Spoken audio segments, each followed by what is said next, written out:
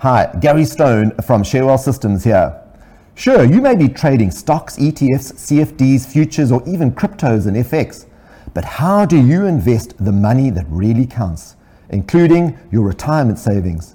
Do you do it yourself, or do you feel you lack the strategies and confidence and have instead entrusted your retirement to a managed fund or financial advisor? Or to somebody else to grow and protect your biggest investment? Go to sharewellsystems.com and download a case study that dissects a real money portfolio, which has achieved a return of double the ASX 200 accumulation index since January 2016. Sharewell Systems is proudly powering the Spotee Your Call Hour right here on Ticker.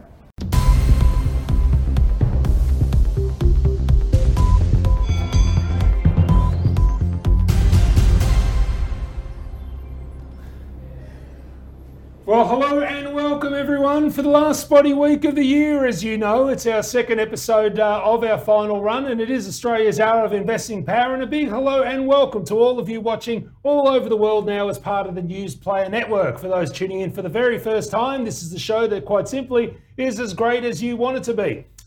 We stream to you live from Richmond, which is about 6 kilometres east of the Melbourne CBD. And for the next 60 crazy minutes, we're going to answer your questions about shares live on air. So send them through right now. You can text us, text machine. Dexter's waiting to take your message, 0480 079 089. Of course, if you're doing it from overseas, like you occasionally do, Phil, 61 is what you need to put in front of that.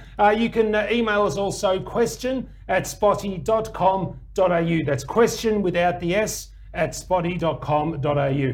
You will, of course, see these details appear at the bottom of the screen throughout the show, so there's no need to memorise them. But of course, if you do put it into your smartphone, it makes it much easier when it comes time to ask us that question. Well, let's get straight into it, starting with a recent recruit to the Spotee team. It's Stuart Roberts from Stocks Down Under. G'day, Stuart. How you doing? Now, Stuart, got you later. Yeah, got you now. Now, Stuart, just for those that may be tuning in for the very first time and don't know a bit about your business, and you know you are a recent addition to our family, so let's hear the back of the envelope pitch, because it's a great little company, and I really like the format, particularly how you send out your little ideas to everyone. Thank you, Elliot. The reason that Mark Kennis and I started Stocks Down Under at the start of this year was we wanted investors to be able to have roughly 4 days a week, 3 good ideas in every edition, written in plain English in a way where the copy was actually engaging. So a typical Stocks Down Under article is about 5 minutes, and it'll introduce you to a company you may or may not have heard of before. But I guarantee if you stick around with us for long enough, you're going to hear about companies you've never heard of. Our aim is to have over 1,000 companies under coverage over the next few years. I've learned that a heck of a lot about a company I've never heard of before. For instance, Jervois Mining. Never heard of that one. They've got this wonderful cobalt play in Idaho, for example. All of these kind of companies you can read about in Stocks Down Under. If you visit stocksdownunder.com, you'll see we break it up. Stocks Down Under at the start of the week, then emerging Stocks Down Under on Tuesdays, resources Stocks Down Under, and small cap stocks on Fridays. So there's something in there for everyone. Check out stocksdownunder.com, and we think we're the best investor publication in Australia right now. As voted by internal poll. Good work there, Stuart. But yeah, stocksdownunder.com is where you can go to learn more about the great business that Stuart's created. And of course, you'll get an insight into that research today. Well, next is a true believer, the man who made this all possible. Look, I may have donated my time, but this man, well, he committed the dosh, and he saw basically what we were trying to achieve, and that was to create a truly inclusive forum for stock discussion and investing ideas. It's Gary Stone from Sharewell Systems. Gary, thanks for joining us in this last week of Spotee for 2020. It's a pleasure. Always good to be in here, Elio. Now, of course, I don't want to go down the path of saying what a crazy year 2020 was, because, of course, you've been in business for over 25 years, and let's face it, while the actors change, the plot remains the same. So why don't you tell us a little bit about the business you did create and how you've helped investors for that whole time? Yeah, well, I'll start with an outcome first, right? What we started the business to do was to help investors beat the market and beat alternative avenues for investing, the managed funds, et cetera, robo-advisors, you name it. And so the outcome is this year, our real money publicly run portfolios are running both in the US and here at about 25% up compared to the market being about 3 or 4% up and the rest being around about break even, right? And we use price action to do that. And that means that our customers, our members don't read reports, they read price action, the signals that we come out, mechanical, rules-based, highly, deeply, rigorously researched signals. And with that, we come up with an edge, a statistical edge, and we execute the statistical edge. So we get out when the signals say get out, and we get in when the signals say get in. And we'll talk a bit more about that later. So it's a very efficient way of investing in the market, very time effective, and also outcome effective as well. And there you go, folks, as is the normal format, one tech guy and one fundamental analyst guy ready to answer your questions. So send them through right now. Before we get started, though, an important message, a timely reminder that all the information in today's show is of a general nature only. It doesn't take into account your financial objectives, situations, or needs, and therefore, should you decide to act on any of it, you need to do so in light of your own personal circumstances. Past performance is no indicator of future performance, unfortunately, even though most of our portfolios have done quite well. And just a reminder that if you do wish to discuss any of this content with anyone other than your significant other in life, then you need to do so with an advisor that's licensed to have that conversation. Also, do remember too that our guests try to recall, including myself, whether we hold an interest in a particular stock that we are discussing, but in the heat and battle of stock discussion, sometimes we do forget. So feel free to contact us directly if you do wish to seek clarification as to whether we hold an interest in any business. And for the next hour, Spotee is proud to be powered by not just Gary, but also Share Wealth Systems, the great team he built there. Since 1995, Share Wealth Systems have helped investors protect and grow their share portfolio using a rules-based investing approach that gives them an edge over others. So if you wish to learn more about the team powering our spotlight and how you too can be the tortoise and win the race of investing life, then please visit the website sharewealthsystems.com and be sure to read all the relevant information on screen before making any investment decision. Okay then, so let's go to the market.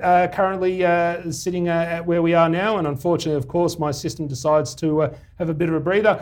So is the market, actually, by the look of it. The All Ordinaries down 0.28%, the XJO down 0.18%, so it looks like it's the small guys getting a little bit of a hit today. Let's just call it profit taking because everyone likes a narrative and we all do that in the media space. Stuart, topic of the day. Interesting business in a space that I know you know very, very well. And I really wanted to touch on this because so many people read the headline and they see this business, and the business I'm talking about is MesoBlast. The code is MSB for everyone playing at home. But they don't really understand the reality and what can likely occur when they're investing in businesses like this. So the topic of the day that we would love for you to help us see some light on is, what do investors need to understand when they're investing in someone like a MesoBlast, particularly when they had their announcement today that they put a positive spin on, but I think the market disagreed with it. Yes. So I first started covering life sciences about 2002. And one of the things that I've noticed has been happening in the last probably 10 years or so, every now and then a trial looks like it's a failure. Whereas in reality, it's just what you measure that's important. So here, the so-called primary endpoint of the clinical study was, could it actually reduce heart failure events? So I'll take you back in time. MesoBlast is a stem cell company. Stem cells are cells in the body that can power a strong anti-inflammatory response and also help rebuild damaged tissue and need repair. So they're very powerful things. Your doctor and the news are going to tell you a lot about stem cells in the next 20 years because they represent a step change in the way a lot of diseases are going to be treated. And MesoBlast is a world leader. It started with nothing back in 2001. It's now a multi-billion-dollar company and set to do some great things. Now, a couple of their products made it all the way to phase 3. One of them is a product we saw this morning called Revascor, which was tried out in heart failure. The FDA set them the endpoint reduced heart failure events in the patients who treat. Yeah, now sorry, Stuart, I just wanted to say that because, they had I think it was, they said it improved about 60% or whatever the case may be, which is still a marked improvement on what the previous endpoint, which is, not too great, yet the price was sold off. So just explain to people, because you're right in regards to life sciences, and the nature in that it's sometimes not good, but it's not bad, but it's good, but the market sees it the other way. Just, take us through that specifically. And the other thing too, Stuart, if you wouldn't mind closing a few of your web browsers down, just so we get that internet traffic nice and clear with regards to your audio coming through as well. Certainly. I'm just closing those as we speak. Okay. Brilliant. So what's to like about, let me answer your question. In this game, you have to have what's called a primary endpoint. So there's a certain measurement you have to hit, or the trial's considered by the experts to be a failure. Now here, it was how many heart failure events can you reduce the treated patients by? Well, that didn't go down. But at the same time, the FDA lets you collect a whole lot of, and other agencies, by the way, collect secondary endpoints, other things that may or may not indicate that the product is working. Now here, there was a whole bunch of secondary endpoints that worked. Less patients died, less patients were hospitalized with other stuff. So this drug on balance is beneficial. It's just not as beneficial at the primary end as people were saying. Now, so the reason why the stock is down but not down markedly is the market's now getting used to this. They've seen a number of clinical trials where the drug worked on a secondary endpoint. So the assumption is you'll have to go back, you'll have to run another study, and this time the stuff where it worked will become the primary endpoint because we know exactly how the drug works. A lot of drugs, we don't know how they work. I'll give you a good example of that. We've had aspirin since the 19th century. But they gave the Nobel Prize for Medicine to Sir John Vane in 1982 for figuring out how aspirin worked, and we only did that in the 1970s. So we used that drug for about 7 years, and no one knew how it worked. Same deal with MesoBlast M12 as well. Yeah. No, very true. And look, Gary, I think if I go to you in regards to the price action, because it's not normally when we talk about life sciences, we inevitably a lot of people throw it away as rats and mice, small guys, etc. But MesoBlast's got quite a bit of size behind it. It's got quite a bit of liquidity behind it, yet its share price just acts as volatile as all the other life sciences guys. So we'll be very interested for your guidance here in regards to this, particularly what's been occurring in recent times where the price has been up and down like a yo-yo.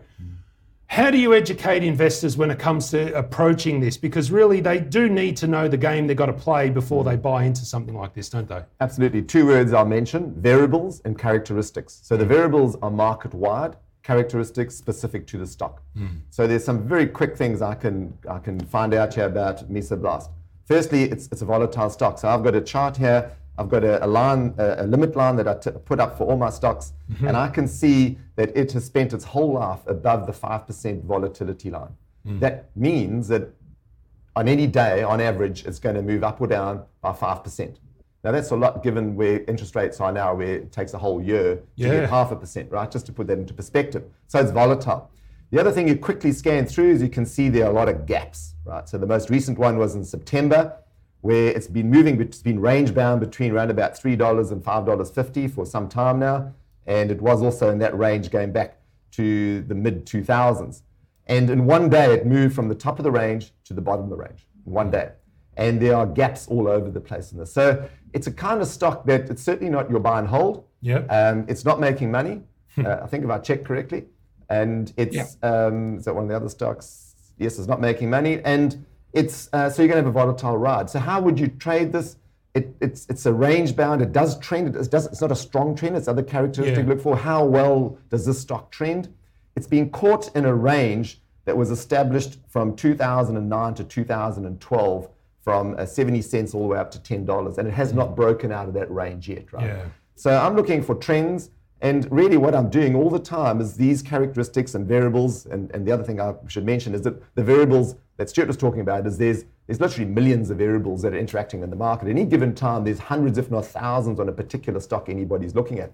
So how do you know which variables have the power play at the moment and are causing the major movement in the stock? Any given day or any given week, it can be a different set of variables, and we don't know that, right?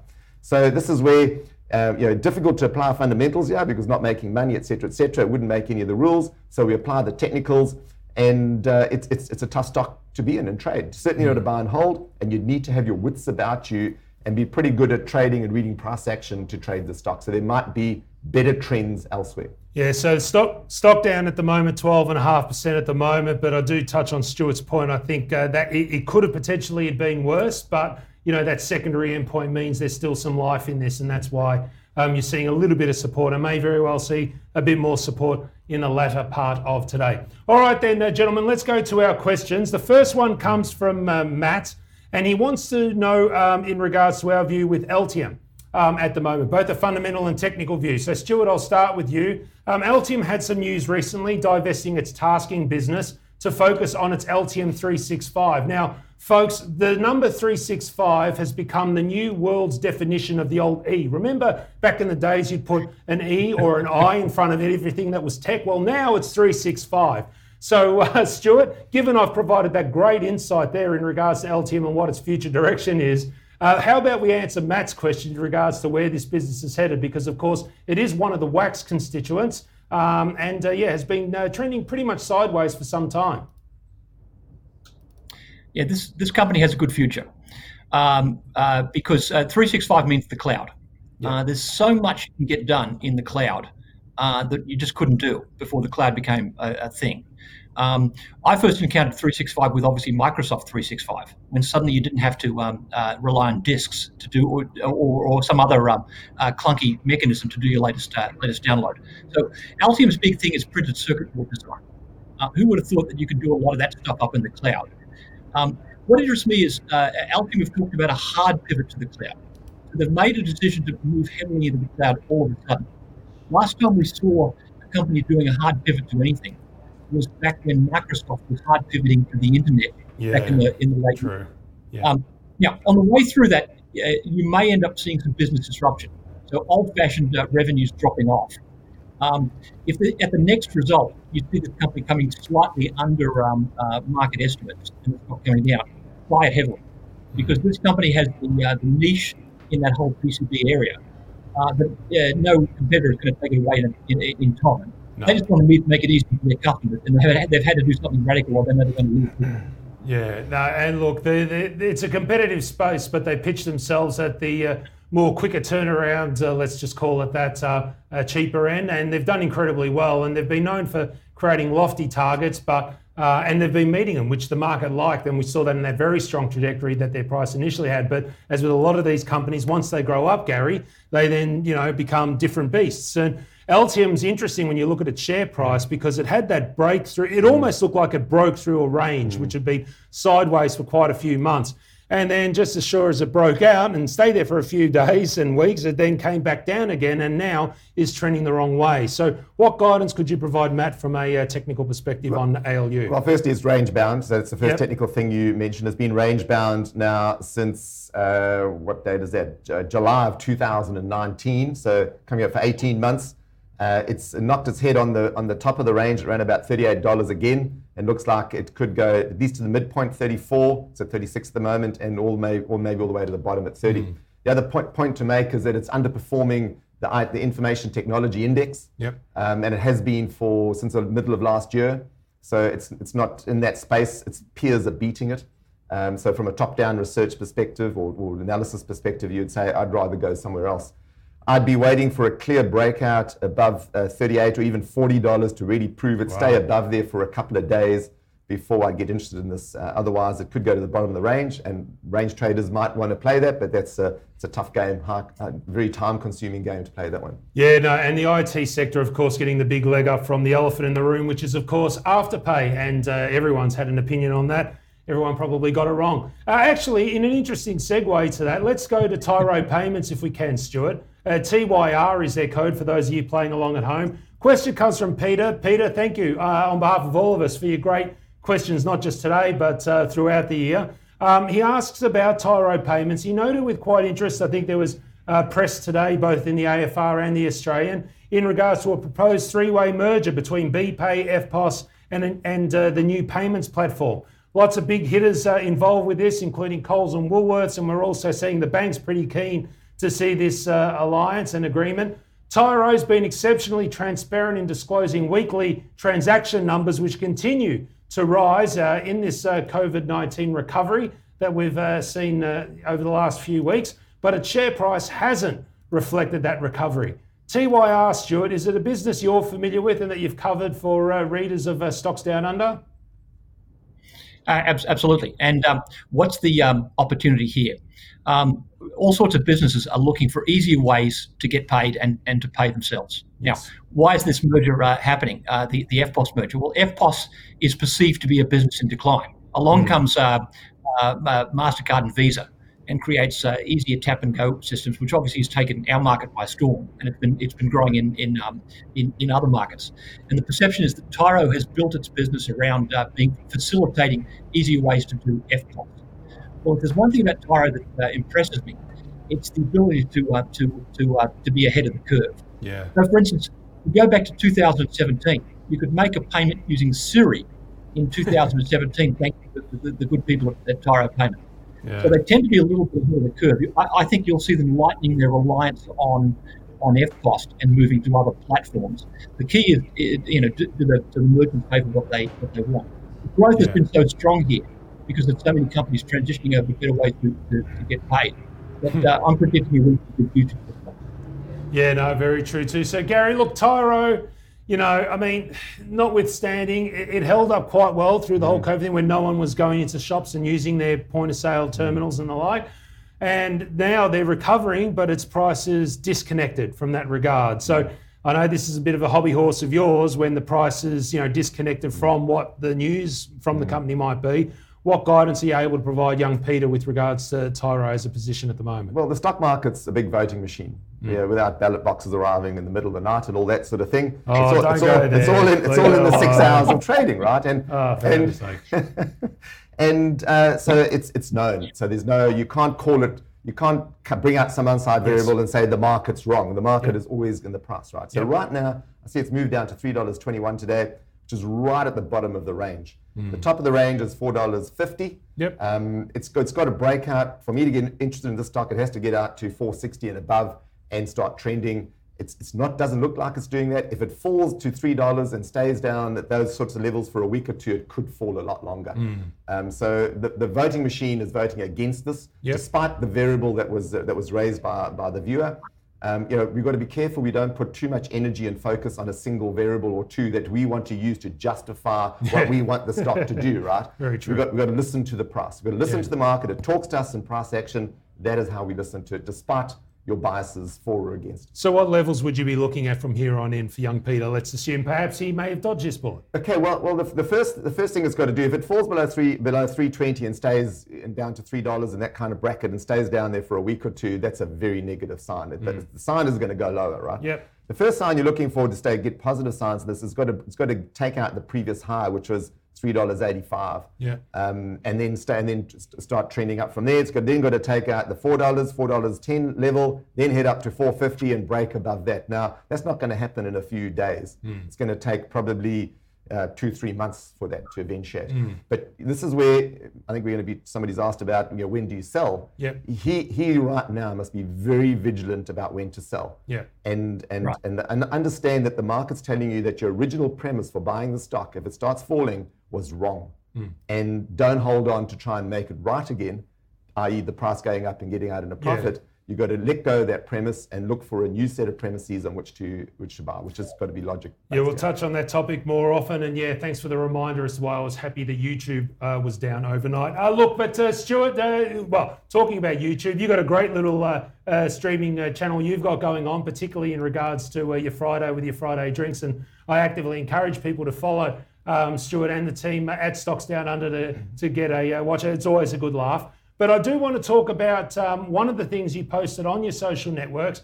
And the question comes from Frank, actually, and it's a question directed specifically to you, saying that he read a recent post on Twitter that said that you pointed out some good beer stocks to consider. No, not necessarily from the taste perspective, more from the operational and investment opportunity side of things. However, he noted with interest that you left out brew, code BEE. And wanted to know whether there was any specific reason why you left that one off the list. They were trying, of course, to do that roll-up strategy with a lot of breweries and the like, and it's sort of really dissipated since then. Is that the meat of why you're steering clear of B, or is there another possible reason? Yeah, so we call our little video Friday Beers with Market Steward. So if you Google that up, every second Friday or so, it's Mark and I talking about the market, and we drink some beer at the end. Now, I'm a craft beer aficionado. So when I'm at Dan Murphy's or my local bottler, I'm in the craft beer section looking for stuff I haven't drunk before. So for instance, I've got some samples here. This is Extra Hot from the Source Brewing Company. This is Hawaiian Haze from the Ballistic Beer Company up in Brisbane. Now, both of those beers sit within the stable of a company called Mighty Craft, which went public about a year ago as Founders First. So in our little article, we mentioned that. We mentioned Good Drinks Australia, the people who own the old Gage Roads Brewing House over in Perth. And the one we left off is Brew.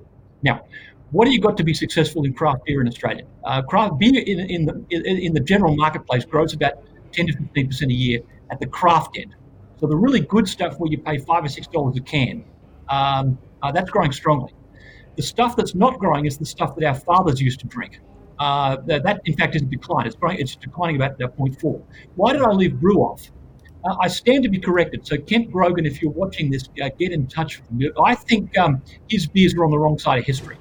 The old-fashioned lagers that our fathers used to drink are not as favoured as they used to.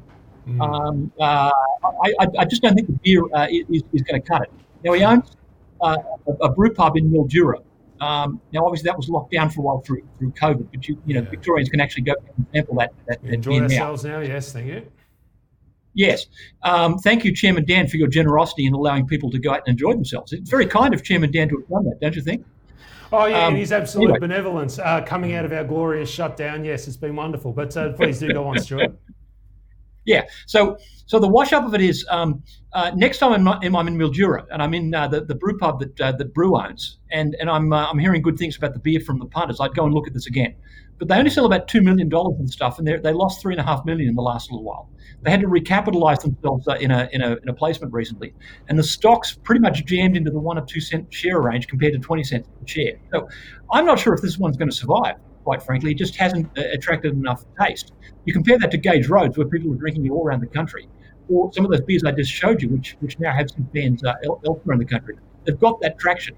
So I stand to be corrected. Kent Grogan sent me a case of his draft beer, and I changed my mind. So Kent, get in touch. Yeah, not easily bought, Stuart? Good. I love doing buy-side research. It was always a great part of it. But look, you're right. I mean, look, Gary, it's interesting because, I made a slaughter, absolutely murdered in regards to, I've just gone Little Creatures and the like in regards to WA there. And there was this huge sale there, and it was wonderful. But, again, one of these sort of things, you got COVID, and obviously people go down. You then have distribution through Dan Murphy's, and notwithstanding that it's distribution, you're paying a fair penny in regards to your margins to get it out there.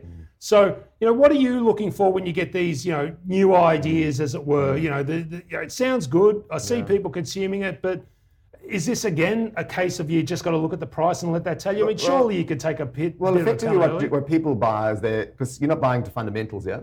So you're buying into the future. So this is, the stock market's either going to be reacting to something that's short-term that's happening now, a variable that's recent and is going to have some short-term effect, or they're buying the story of a company into the future and its potential, right? You need, that story needs to be proven. The way it's proven that the market's buying it and that the story is actually resonating is through the price action. Now, this is a $16 million market cap company. It's turning over, on average, about $27,000 a day. So to buy into the story, how much, it depends how much capital you got. If you managing $500,000 in the market, you wouldn't bother this. For somebody to get, and the rule of thumb is 1/10 of the average turnover. So you're talking about putting $2,700 into this, and you go, where else can I put my $2,700 that has better potential? There are lots of little small cap companies around like this that are giving you far better potential to make money from it at the time. It's just too illiquid. Big risk factor with the liquidity is it could take somebody with a large parcel who you don't know, just one variable to undo the whole story, right? And where there's one variable potentially to change the whole story, I just don't take that risk. And that's the problem here. So it's just the story's not resonating. No, and Little World Beverages was the company I was clutching at straws there. It has been a while. I should always remember my 10 baggers, but nonetheless, I did forget there. Look, Stuart, make sure you get yourself a glass of water now, because I just need to remind everyone that if you got a question, there's only now, 90 minutes to go till the end of the year. So question@spotee.com.au or text us 0480 079 089. And remember, go to the website to watch all past episodes, and they're available on podcasts as well, although the Google outage last night stuffed up yesterday's recording. So I hope to have that up later on today. Now, we continue with our exploration of the 16 traits of successful investing that our great supporters at Share Wealth Systems and Gary have made available to all viewers at Spotee. And today we learn about, a special rule when it comes to Christmas, because, there's a lot of things that are going to disrupt us at this time of year, Gary. There's other things. And let's face it, look, life's worth living, so you can't be too serious in regards to investing going crazy. But when things settle down and markets are behaving normally and you're in normal case, one of the things, we tend to lose focus, don't we? We see these little things that drag us here and drag us there, and we get hung up on points, etc. And we lose this ability to remain really, really focused. The funny thing I find is that actually being focused actually makes your investing easier, not harder. Absolutely. But yet some people see it as a challenge. Why is it something you've got to master to be a successful long-term investor? Well, let me preface my answer by saying that there's a story, and you can look this up. Warren Buffett himself tells the story where the first time that him and Bill Gates met, I think the meeting was put together by Bill Gates' father. And they were asked separately what the top things, the top traits, who they are, that part of their nature, if you like, that helped them to be as successful as they were. And both of them separately, without knowing what the other's answer was, said their number one trait was focus. And you can verify that by watching Warren Buffett tell the story. So when it comes to investing, there are so many variables, there's so much noise, there's so many people with an opinion, there's so much conjecture out there, there's so many stories behind stocks and stories about the market, it's overbought, it's oversold, whatever, is that we can get distracted by the noise. So to overcome that distraction and not to knee-jerk react to mates talking in the pub, or family discussing their win or whatever over Christmas lunch or whatever it might be, is we need to get focused. So we need to stand for something, or we'll fall for anything. And when it comes to the stock market, it's all about initially having an open mind to research a process, whether it's fundamental or technical or both or whatever it might be. I'd counsel people to say it's not based on hearing something from a broker or from just knee-jerk reacting to individual non-tested environments, but to get focus, and then to have a process that's focused on just the steps involved in your buy and sell decision. And when you do that, you stand for something, you don't fall for anything, you don't knee-jerk react, and that focus is what brings, it's the number one trait, it brings you the success in terms of when to get in and when to get out. And you don't suffer from fear of missing out. You don't suffer from fear of losing. You don't suffer from fear of being wrong. You don't suffer from fear of leaving money on the table. Why? Because they're all accounted for in your process. And they're all going to happen to some degree. But at the end of the day, what counts is your equity curve going up by 15 to 20% per annum. And that's the idea, folks. That's money management. That's portfolio management. So go to 16traits.com. That's 16traits.com to learn why being focused is essential when it comes to successful portfolio management. All right, then, gentlemen, we'll go back to the market right now, and let's have a look at how things are going. Currently, as we see there, the market's down. We've regained a little bit of room there, so I'm glad to see that our general candor has lifted the sentiment. Stuart, you've been patiently waiting there. I do want to touch on you here with regards to Adrian. Adrian has asked, and again, I know these are topics you've covered quite recently again on your little podcast you put out on social. So Adrian, with an A, specifically asks, that's Adrian, I-A-N at the end. That's because it's another word. Anyway. Right. Shine the light, please, on some of your best lithium and copper miners in Australia that are expected to benefit from the growth of battery storage and electronic hybrid cars. So I need you to wrap that up in about 2 minutes, if you don't mind, Stuart. No, but seriously, two companies that are playing this EV space, that are playing the whole battery space. Are there any that you've covered recently that you'd like to bring to the attention of Spotee viewers, and they can get sooner if they subscribe to your content? Certainly. So I'll mention just one that we did some work on a while ago. It was called Piedmont Lithium. PLL is the code. Their big thing was the electric battery makers are going to want lithium that they can account for its origins and know that it's been made ethically. So Piedmont had a project in North Carolina, which they're now generating into a supplier of battery minerals to the likes of Tesla and so forth. Yeah. And because the supply chain is so short, they'll be in a position to get it to them quickly and get it to them in a way that the customers can provenance it. That company is moving ahead in leaps and bounds. I was actually able to talk about a relationship with Tesla a while ago. I think there's more where that came from. Am I out of 2 minutes yet?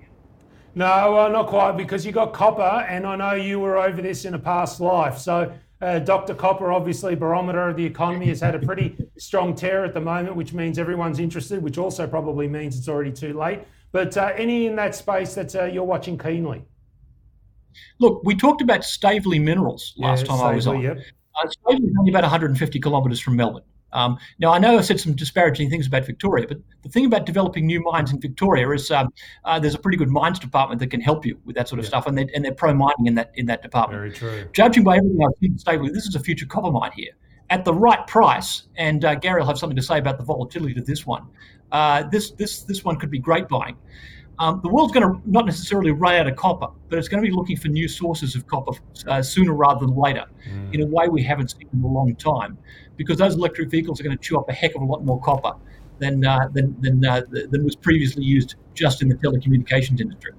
Yeah, no, very true. And look, Staveley, of course, once they hit that mother low, the price had a big spike up as you'd expect, and now it's sort of finding its feet after a bit of a pullback. And just probably the normal cycle in regards to miner. But yeah, either PLL or Staveley, or are there any other lithium stocks or copper stocks, Gary, that have come up on the radar at Share Wealth Systems? Well, I currently hold Staveley in a personal portfolio, not in one of our publicly run ones.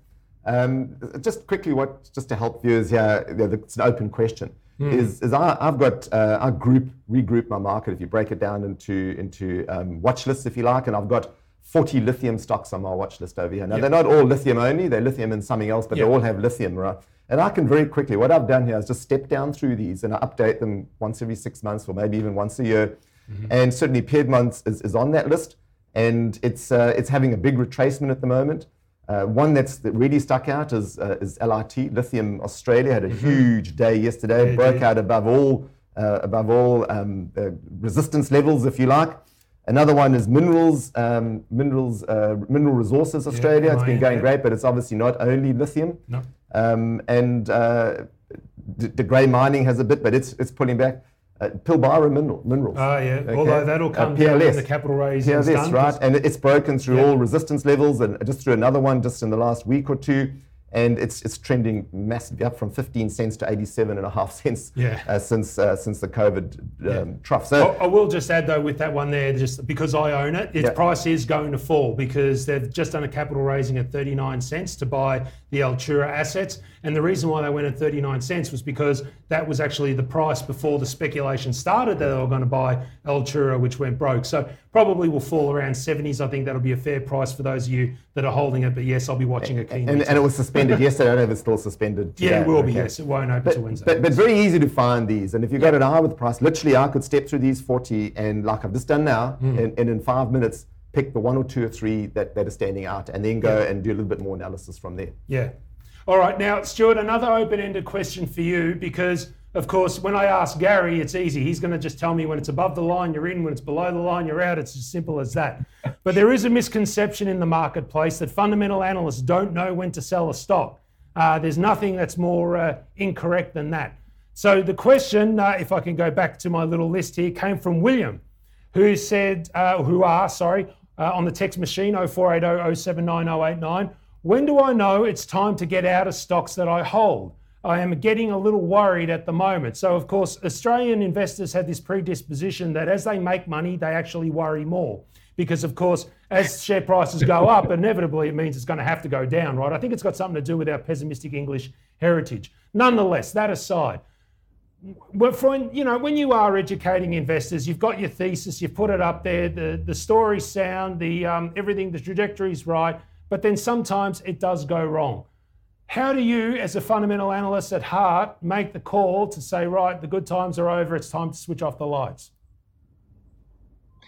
Well, there's two things I say. That's why you need someone like Gary in your corner, because he'll tell you that, and then you can rely on his iron sharp discipline, where the dreamers like me would want to hold on. So that's the first thing to say: is get some technical analysis tools in your back pocket.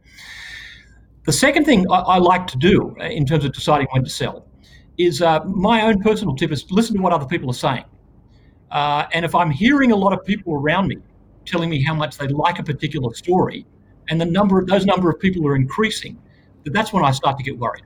So my own personal tip is when I go to church, and the punters at church are telling me of all the stocks they've bought, that's when I want to sell. Yeah. Us Christians tend to be fairly, we're an otherworldly bunch, so we catch on to trends later than everyone else. So when the Christians are buying, it need to be selling.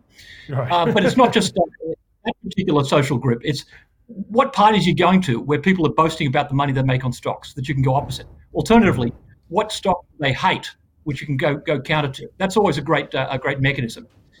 The third thing I'd say, and this I get this from my colleague Mark Kennett, decide in advance when you buy the stock what would be a good selling price. Yeah. So he's been pushing Afterpay from my part when Afterpay were $20 or $30. Well, we did some analysis here about what a good price for Afterpay would be, and we came up with about 120, which is not far where it's off now. So if you buy that in advance, once you've made several orders of magnitude of your money, then you've achieved what you set out to achieve. You can let the stock go at that point.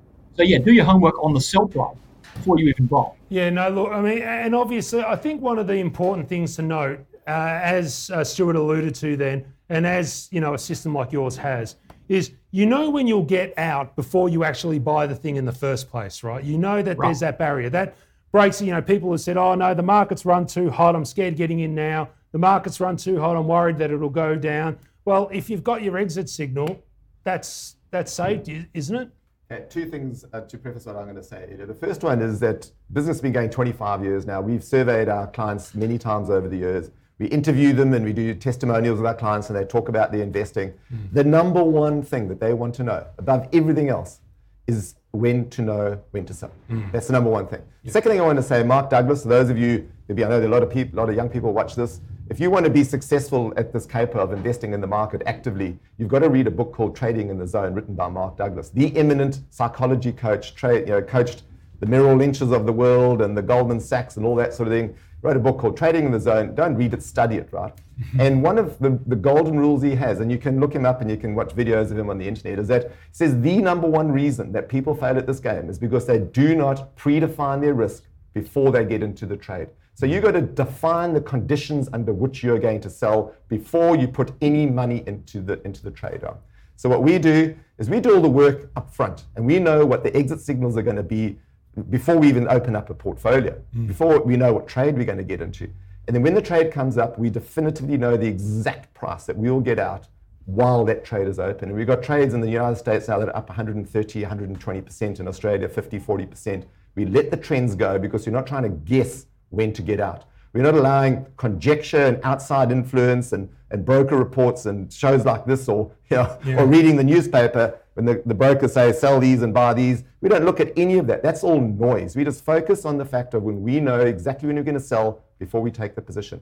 It liberates this whole game. It just makes it so much easier. It takes all the hours out of worry. And what it does is, you can confine this focus process down to 15 minutes a week once you've got the process. No, very true. It's fun. It becomes fun, right? Yeah, but just remember, as a sponsor of this show, you're part of the problem, Gary. No, look, but it's interesting because you mentioned the overseas. We're talking about, I think one of the trades I saw recently through your program was FedEx. So why don't you talk us through what sort of happened in that scenario and why you can take that confidence, given it's in another jurisdiction, doing what it's doing over there. They don't deliver here to Australia. If they do, it'll take forever. Yeah. So, how do you make a call in regards to an investment like that being so objective and cold-hearted to do it? To use it as an example, effectively, sure, it's a US stock, but it happens here as well. We've got open trades. The last trade I did in Fortescue before this one, which I'm in now at the moment, was a 90% profit trade, right? It went sideways for 3 months while the trade was open, and then it went up 90%, including the dividends, right? FedEx was one, and the reason I want to use it as a learning example is that it went up very nicely, then it came down over a period of about 18 months, and it fell by about 60%. Along the way down, we had 8 little loss trades. Now, we didn't do all 8. We did, I think, 5 of them in our real money live portfolio. Yeah. But each one of those were little loss trades. And people shouldn't see a loss trade as a loss. They should see it as a victory against a big losing trade. That's the way they should view it. And then it gave another entry signal. And after these 8 consecutive loss trades on the chart, according to our mechanical system, and it's up 125% at the moment, even after it's retraced it, that it was up 130 something. But it's still an open trade. So when do we sell? When it crosses the trailing stop. And not only do we know when to sell now, the whole way up. And I think the trade opened in May. So here we've been going for 6 months. Yeah. And we will hold on to that, knowing when to sell, not only to stop the loss, or it's also to lock in a profit, but to let the profit go as well. Yeah. And that's the ease of how you can do it when you do your research up front and get focused. And it certainly helps when markets trend like they have been recently. But Stuart, a question comes from Greg, and Greg, also thank you for all your questions this year. Just wants to touch on the cyclical thematic that everyone's been yabbering on about, how apparently IT, no one wants that anymore, even though that was the best performing sector for the past month. Actually, the minute everyone said that IT's going to be the worst performer, it ended up being the best. But there you go. But look, in regards to the cyclicals, I know they're not normally a sector you would look at, because let's face it, no one's really interested in them. But are there any in that sort of space, those turnaround, big clunky stories that you are favourable on, or do you prefer to, just for Greg, because he is such a good mate, or do you prefer to just focus on your smaller, more dynamic growth type businesses, the ones that were shooting the lights out once upon a time, according to media reports? Yes. The best cyclical play that I can think of right now is Rio Tinto. Yeah. And the reason for that is Rio have had a bad run with in terms of its press coverage. You had the issue where they closed Ranger, they blew up Duke and Gorge a while ago, so they're way out of favour. And so they're a big, clumpy, hard to turn around mining company. I wouldn't be surprised to see them get their act together at some point, and then turn that story around. The other one I think about looking at is some of the building companies. Obviously, building is a boom kind of sector, and we're moving into another boom space for that one. So the companies that are doing reasonably well in the building space, an environment where property is starting to turn, could look very interesting as well. Yeah, would you be brave enough to consider a Boral? Loaded question. Yeah, it's fair to say that company is well enough managed to ride out any number of boom and bust cycles. And yeah, it's probably looking quite good buying at the moment. Yeah. The phrase "boring as Boral" comes to mind. Yeah, I prefer to use boring as brambles, to be honest with you. But yes, the Boral narrative does work, and don't worry, I wouldn't even touch it with Gary's money, but possibly value there. Gary, just quickly, we're going to come to you for See the Light in a moment too, Stuart, those 2 stocks, so we'll be with you in a moment. But yep. Gary, any of those big, lumpy, previously unloved, now, back according to media reports, stocks that you would consider at this point? How about Whitehaven? Oh, geez, heaven's sakes, rightio. Yes. Okay, you realise this is a younger demographic station, right? No one that watches this program has grey hair. Everyone is just in the younger age. They're saying, Cole, what's coal? Coal. What's the word, right? Oh, geez, here we go. We're going to start with that YouTube channel. So it's not ESG, obviously. No, it's not ESG. Thing, but we had to look for trends, and it's probably had its biggest slush ball you could possibly throw into it overnight. Mm-hmm. With China saying it's not going to buy any Australian coal. Yeah. And last I looked, I haven't seen for the last hour or so, but it was down about 7%. Yes. And just looking at the way the trend is developing over here, I was looking, the retracement is probably going to come down to about $1.42, 43 thereabouts, or maybe even as low as $1.40. It may have touched that today, but this trend is already up. I do own the stock in a private portfolio. It's up, I think, 30% already prior to today, and it's trends very strongly in both directions. It's followed coal all the way down. Coal's up about 70-80%, I think, from its trough in terms of price. I don't know what last night's going to do, but typically when trends start forming in the coppers and the lithiums and the uranium's another one, which has also had a breakout. Been flying, and coal, is these trends persist. And they all get slush balls thrown at them along the way from left field. And this is probably the biggest one that coal's had thrown at, and Whitehaven will have thrown at it as well. So it's going to be really interesting to see how this really big variable, how this trend's going to handle this variable. But again, with that level, you know when you'll be getting out. So that's Correct. why you're not stressed. That's why you're still smiling, here. because the stock's down 5.5% at the moment. Did touch $1.45 actually in early trade. So and it's now rebounded. what, at $1? Yeah, $1.52.5 now. So it has rebounded off that. All right then, folks. Well, it's time for your favourite See the Light segment, which is brought to you, of course, by our great friends at Macro Capital. Macro Capital gives you everything you need to discover, analyse and execute on investment opportunities. This is why they're one of Australia's leading research houses and share advisors, helping everyday investors shine a light on financial markets to help you navigate them with confidence. So head to that website, macro.com.au. Now, macro is macro.com.au to learn more. All right then, Stuart, time for you to step up to the plate. 2 stocks, please, that you'd like us to see the light on, that we're going to listen attentively to, do our own research, and then see whether it aligns to our own personal investment objectives and tolerance to risk. Okay, so the first one I'd like to draw your attention to is LON Diamond, LON. We're moving into another bull market for diamonds. There's been no decent new diamond mines in the last 10 years, but demand tends to grow at a fairly stable level. Just ask your wives and girlfriends and significant others if they'd like some diamond jewellery, and that'll give you a good idea where the demand is coming from. Well, the supply is being choked off. So we're seeing a turning in diamond prices at the moment, and LON is well placed because they've got a couple of diamond mines, one in Lesotho that are about to expand, another one in Angola that's doing reasonably well, and they're going after the kimberlite towards the individual diamond mine in Angola. Yeah, that's the first one. Yeah. The second one I draw your attention to is Atrium Coal. When we started talking about coal, I got excited. I'm the biggest bull on coal. Right. Please don't pick my office if you're one of those greedy types. You're going to need a bit of coal for a while before all the renewable stuff kicks in. So Atrium is developing a metallurgical coal play in southern Alberta. And Alberta's a great place to do this because you can get the coal to Asia faster than you can get it from Australia. So the economics are lining up there. The great Gina Reinhardt's got a large metallurgical coal property right next door to this one. So I'm seeing good things happening for that one.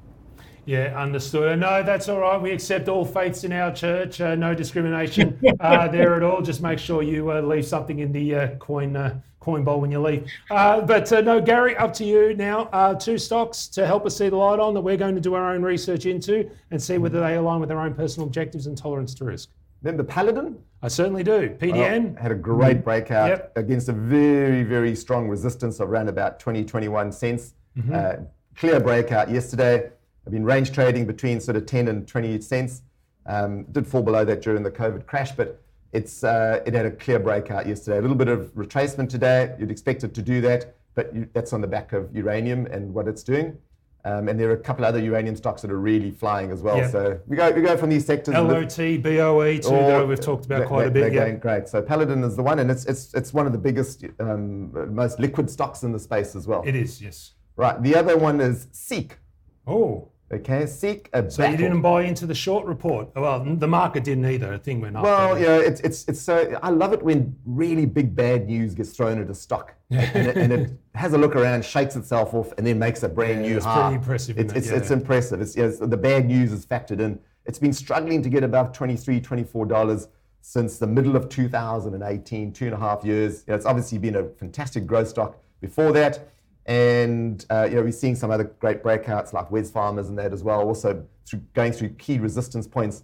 And this is a really good breakout, which happened only in the middle of November. So it's a month in it. Expect some retracements. This is one stock we follow with our Spotee Invest, our long-term system. I'm not in Seek at the moment, but a lot of our members would be.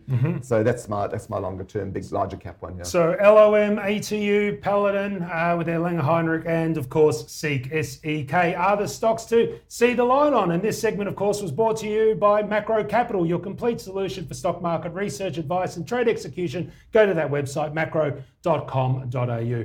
Well, gentlemen, it is our last appearance for the year. Now, I don't like asking people for targets and all that sort of stuff because, really it's just the index, it's the banks, who cares? So let's, what I'd love from each of you, and I'll start with you, Stuart, is one bit of advice or a lesson or some guiding light in regards to what investors should keep in their investing kit bag for 2021. And what should they really keep almost at the ready, should they need it, come what may, in what, surely can't be as crazy a year as what this one's been. Yeah, the number one advice I would give people moving into the new year is markets tend to go down in the years after presidential elections. So the new candidate comes in, he's got some reforms or other things that he wants to get done. And often that means you get a cooling off period for the economy and for the market in the year after the new president comes in. Now, you've probably noticed I'm about as extreme as Genghis Khan to the right. But I'm a little concerned about what the Biden administration will present for markets in the new year. So the thing you need in your toolkit is a certain amount of caution, just in case the good times we've been going with run out for the next little while. Yeah. No, very true. And thanks for the Genghis Khan reference. I'll know not to come to a barbecue at your house. Gary, in regards to, and by that I mean I don't know what the meat might be made out of rather than anything. Mongolian lamb. All right, excellent. Attaboy. Gary, what bit of advice? I mean, you've given us so much great advice over the entire year, so thank you. But one bit of insight that we should put in our investor kit bag for 2021. Yeah, certainly, the positions that you hold, go and predefine the conditions for those particular stocks that need to be in place for you to get out, whether they continue going up and then fall, or whether they fall from where they're currently. But shouldn't we already have that in place? They should have, but I know the fact that 99% of the people watching the show will not. And what happens is that means that they allow all the variables that can influence them to buy into the reason they first bought to hold sway, and that becomes their bias. Yeah. And the fact is, we've got the other one is that interest rates are going. This is a secular bull market. Sure, we're going to have retracements of 15, 20, 25, maybe even 30%. Normal, yep. But we're in a multi-year, maybe even a multi-decade bull market, which has only been going for 7 years. So we could have a lot many years to go of this. Yeah, no, very true. So on that note, and that exciting note, another bull run, you beauty, folks, that's all we have time for. So look, on behalf of all of us, to you, Stuart Roberts from Stocks Down Under, I just want to congratulate you and the team at Pitt Street Research for what you've created, bringing research to the people in regards to Stocks Down Under. And we all here at Ticker and Spotee sincerely wish you all the best in 2021. Thank you very much for your support. Yeah, Merry Christmas to you. And can't wait to see you again next year. And thank you once again to a true believer, to my great mate, Gary Stone from ShareWorld Systems. Thank you for your investment in your time, your energy, your knowledge, the whole lot into our program. We've been much richer for it. Thank you very much. It's a pleasure, yeah. And folks, remember stocksdownunder.com and also sharewealthsystems.com. And remember 16trades.com to get your hands on that ebook, because seriously, you're going to have a bit of extra time over summer. It'll be well worth the read. Now, tomorrow will be the last episode of the year, so strap yourself in, folks, because it's going to be Tony Lacandro from Alto Capital, our resident Dustville Petri dish, and Braden Gardner from Trade Setup will be joining us for the show as well. If you got those questions, send them in early, question@spotee.com.au, or text us 0480 079 089. Thanks again to our partners in Light, ShareWorld Systems, that website 16trades.com. Remember that. Do download it, please. Authored by Gary Stone himself. Thanks again, Ticker, for letting us take an hour of prime time. Thanks, Mike, for pushing all the right buttons. Stay tuned for the Ben Robin Rollo Show, folks.